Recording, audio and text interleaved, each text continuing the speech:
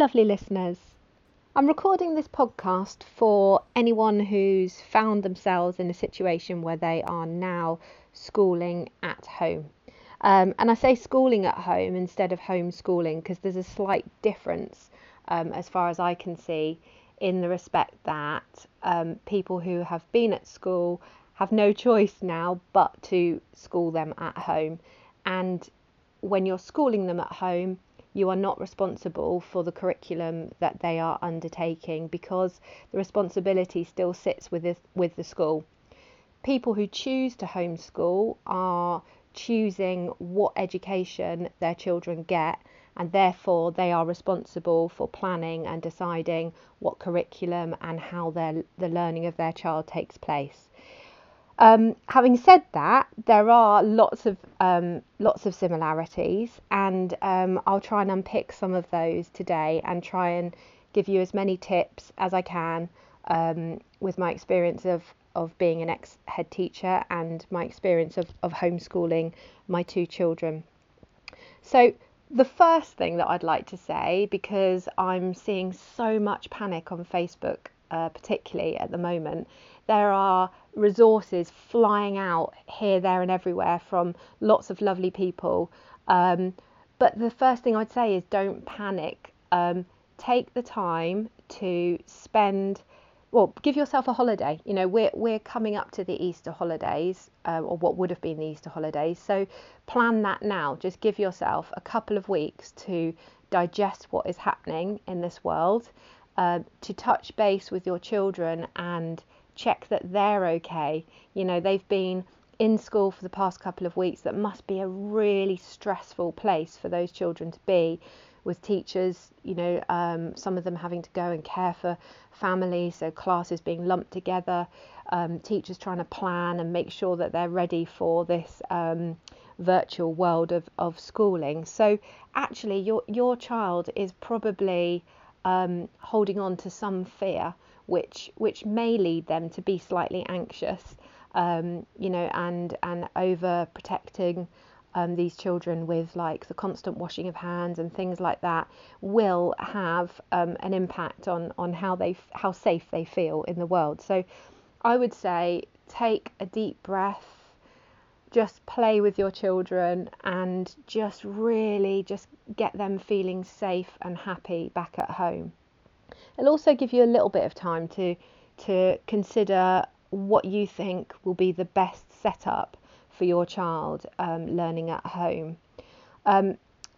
I would like to say at this point that most people, when they choose to homeschool, do something that's called deschooling, which is where you allow a certain amount of time, or however long it takes.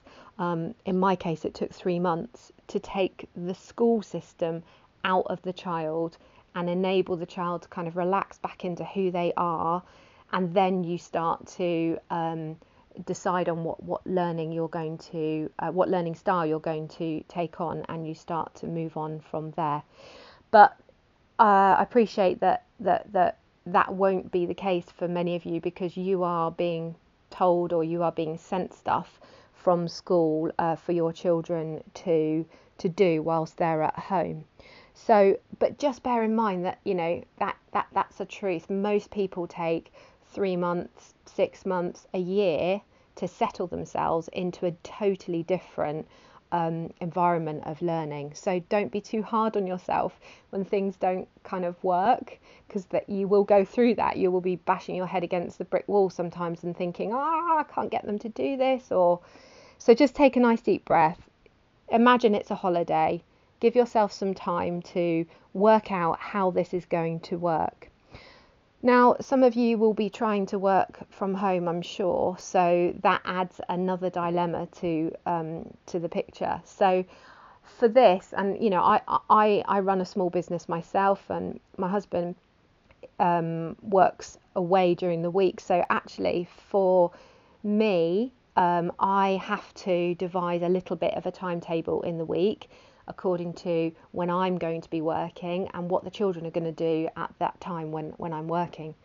And actually, a beautiful story behind this is that is where I learnt that play is so important to our young people. It doesn't really matter how old they are, but I was like, felt really guilty at first for sort of sitting at the table or sort of putting myself in the corner of the room and saying, right, mummy's got to do an hour's work and I need to make this phone call. And, you know, oh my gosh, they're just playing. Oh, that's not really. And actually, I started to reflect and see what they were doing while they were learning. And I was blown away. In fact, the learning enabled the children to kind of whatever they had been or learnt, whatever they had learnt, sorry, they then used that in their play, and they kind of got a greater depth, a real deeper embedded understanding of what it was they were learning a week, 2 weeks ago, 3 months ago. So it's really important on so many different levels. So don't feel guilty about the fact that they're sat and they're playing while you need to do some work. The other thing is that we have to remember is that when children are at school, they're at school 9 to 3. They are, you know, they are learning. They are sat at their desks a lot of that time, but not the whole time. And so don't think that when you're at home with your children from 9 to 3, they need to be doing learning with maybe an hour's lunch break and a little break here and there.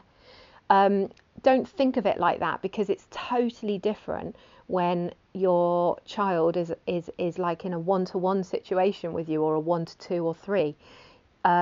You know, in school, they have an hour's lesson on maths, say. There's 30 children in that class. There's one teacher. And if you sort of portion out the time, that teacher is literally spending 2 minutes of that hour with your child. And so therefore, you will find at home that you need to spend varying times on pieces of learning that you're doing with your children. So my son, Finn, who's 8, I can spend as little as 5 minutes on maths, or as much as like 20 minutes, half an hour. Just depends on the task in hand. Okay, so also don't think about learning being Monday to Friday, because you're at home with your children now 7 days a week. So if you need to work on specific days during that Monday to Friday, you know, think of it as a whole week. And think of it like, you know, whatever time your children get up to whatever time they go to bed. Some of the most amazing learning from my children that I've seen happens after dinner in the evening. So, you know, you might find that that your children are going to work better at different times in the day. So once you've had a little break and you've reconnected with them and you've kind of digest everything that's happened, then you can start to create a little timetable, and hopefully involve them in that, make them part of this whole decision making. Like, when do you like learning? How do you like learning? Do you like sitting at the table, or do you prefer to lie down on your tummy with your paper on a book on the floor? Because by doing it like that, by letting them take a bit of ownership of their learning, you will get the best out of them.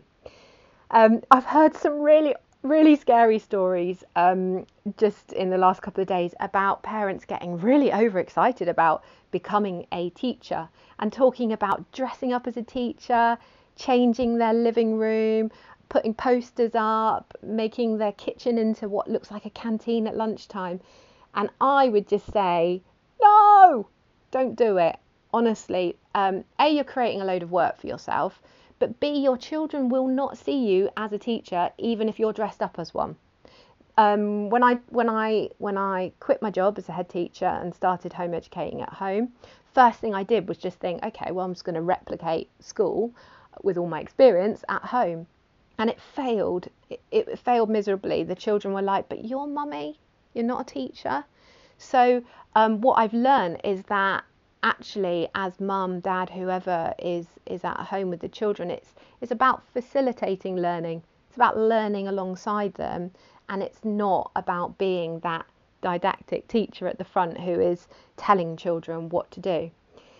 And we have to remember that teachers kind of have to take that sort of role on, because they are actually trying to manage 30 children in a class. So that's why it looks a little bit more formal in that whole delivery of learning. and you just don't need to do that with your children. I think you'll get a much better buy-in from them if you work alongside them, and you just support them in that way. A lot of people are emailing me saying that they're really, really stressed about stuff that's been sent home, and they don't know how to do it. How are they going to deliver that to their children? And I would say don't pretend you know everything. Even teachers don't know everything in the classroom, and they'll get stumped by questions from various children. So don't pretend to know. Just say, okay, let's look this up. We are fortunate in the respect that we're in a world of this modern technology, and you can pretty much find an answer to anything that you want to. So I would just say, oh, I've not done this like this. When I was at school, it's a bit different. Let's have a little look. Let's try and break it down. If it's not working and your child's getting frustrated, leave it, come back to it, and don't stress about it. The other thing that I would really like to point out is what I've seen some of these worksheets that are coming home from schools, which are really, really frightening, because I've seen worksheets with like 100 questions on, and I'm thinking, really? You're going to make a child sit there and do 100 questions? If you start a little topic or a little something your teacher's asked you to do with your child, and they are absolutely flying with it, they've done 5, 6, 7 questions, and they're like, they can do this, don't carry on. What a waste of time. If they know how to do it, just reassure yourself that they can do it, and that's fine. The other side of that is where you can obviously see that your child is struggling with it. Okay, so, and it's really hard sometimes not to get frustrated yourself when your child can't do something. So take a deep breath and just say to your child, if you can't unpick it and you can't see the steps behind what they're being asked to do to be able to take a step back, just say, let's leave this for now, and what else would you like to do for the moment?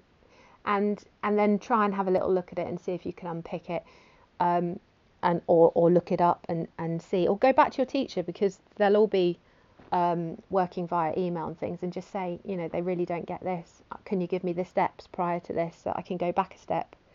And just think of it like that. So I would also really like to say that one of the things that's really worked for me at home is making sure that my children are brain ready for a bit of learning. So children do not like sitting still, and actually they're going to relish in the fact that being at home means that they don't have to sit at a desk for as long as they do in a classroom. So that's why I'd really be interested in you asking them, how do they like learning, and even in offices now, modern offices, they are recognizing that people sometimes like to stand up and work from their laptop. So they're coffee benches here, there and everywhere, and people aren't expected to sit down in that same way. So don't feel that the learning environment has to be exactly the same as that in school where they're sat down. So my children, to get them brain ready, we do a lot of physical stuff. Okay, so I learned really quickly when my children were, in the early stages of being homeschooled, that children like to jump and move, and it's quite annoying. They're jumping on the sofa, there's stuff flying around all over the place, but actually, if you observe what they're doing, their bodies need to move, and they are happier when they're moving, when they're running, when they're jumping, when they're skipping, when they're upside down, and you will get more out of them. I promise you. Do a little experiment one day. Don't have any kind of physical activity and just put it there and see what they do. And the next day, plan in.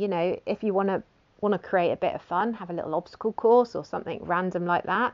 Or if it's lovely and sunny, get outside, do a few cartwheels on the grass. So talk to your kids about, what do they like to do? How do they like to move? What would help them get into the right mode for doing a little bit of learning. And you'll be surprised to see what they do. If you want any inspiration from that, you can have a little look at my Instagram, which is homegrown_learning, and I put up a daily a daily story, which just shows one example of a piece of learning that they've done that day. And you will see how random and how funny and how it happens all over the place at different times and all of that kind of thing. You can also find me on Facebook, Homegrown Learning, or through my website, homegrownlearning.co.uk. And I would like to also just say before I sign off that a lot of people are saying to me, wow, this actually gives me the chance to see what it's like to homeschool. So remember what I said at the beginning, that is slightly different in the respect that you are schooling them at home, and actually homeschooling is all about you deciding what style of learning you're going to follow, and how you're going to set up your curriculum in the day. I created an app called Collage, which you can find on the website homegrownlearning.co.uk. And the idea behind Collage was that learning happens all over the day, and I wanted to be able to capture all these learning moments. So the idea is that, I don't know, say you take a photograph of something your child's done, or they've done a piece of work on the computer and you upload it. You can upload it to Collage, you can slot it into a subject if you want to, and it will chronologically store the work that's happened there. So you see progress over time, which is really helpful for homeschoolers. But the other thing that may be useful to some people who are actually wanting to use this opportunity to see if they might want to homeschool and they're interested in the national curriculum and where their children would be, when you register for Collage, you put in their date of birth, and the system will actually pre-populate the national curriculum objectives for your child at that age. Now you can manually change that, because with all due respect, children aren't all at the same level, so that your child might be more advanced in maths, so you can put them up to a year group that you feel is more appropriate, or lower that if you feel your child needs to have some additional learning happening prior to the age that they're at. But when you upload your piece of evidence and you put it into the subject, you then also get the option of the national curriculum objectives that you can assign to that photograph. And then basically at the end of it, you can see on a report basis what areas you've covered and what you've still got to do. And I'm kind of blown away with what I see from my own children, because as a homeschooler, we just cover so much of the curriculum that in schools it is staged according to terms, days, and actually sometimes it takes longer for schools to cover what you can cover at home. And the other lovely thing about Collage is it allows you to, if you're not being prescriptive about what you want your children to do, you will see what they naturally do, because you'll see there's little dials for each subject which shows you how much coverage you've done. And so, like for example with my son, for him it's mainly about design, technology, art, science, whereas my daughter, it's about art, PE, English. So it helps me to sort of build a picture of these of my children, and also it helps me to see kind of those next steps. So if you have any questions along your journey that you want to ping me, please do. I'd be happy to try and help in any way I can. And my email is hello@homegrownlearning.co.uk. And I wish you all the best, because this is a tricky time for everyone, even homeschoolers. We're all extremely sad about the fact that we are not going to be able to socialise, and we're setting up virtual social groups all around the place to try and enable our children to kind of keep those friendships going. So just sending my love to everyone out there, and let's just pull together and see if we can help each other through this awful time. But for now, keep calm and carry on, and get your questions coming to me. Take care, everyone. Bye.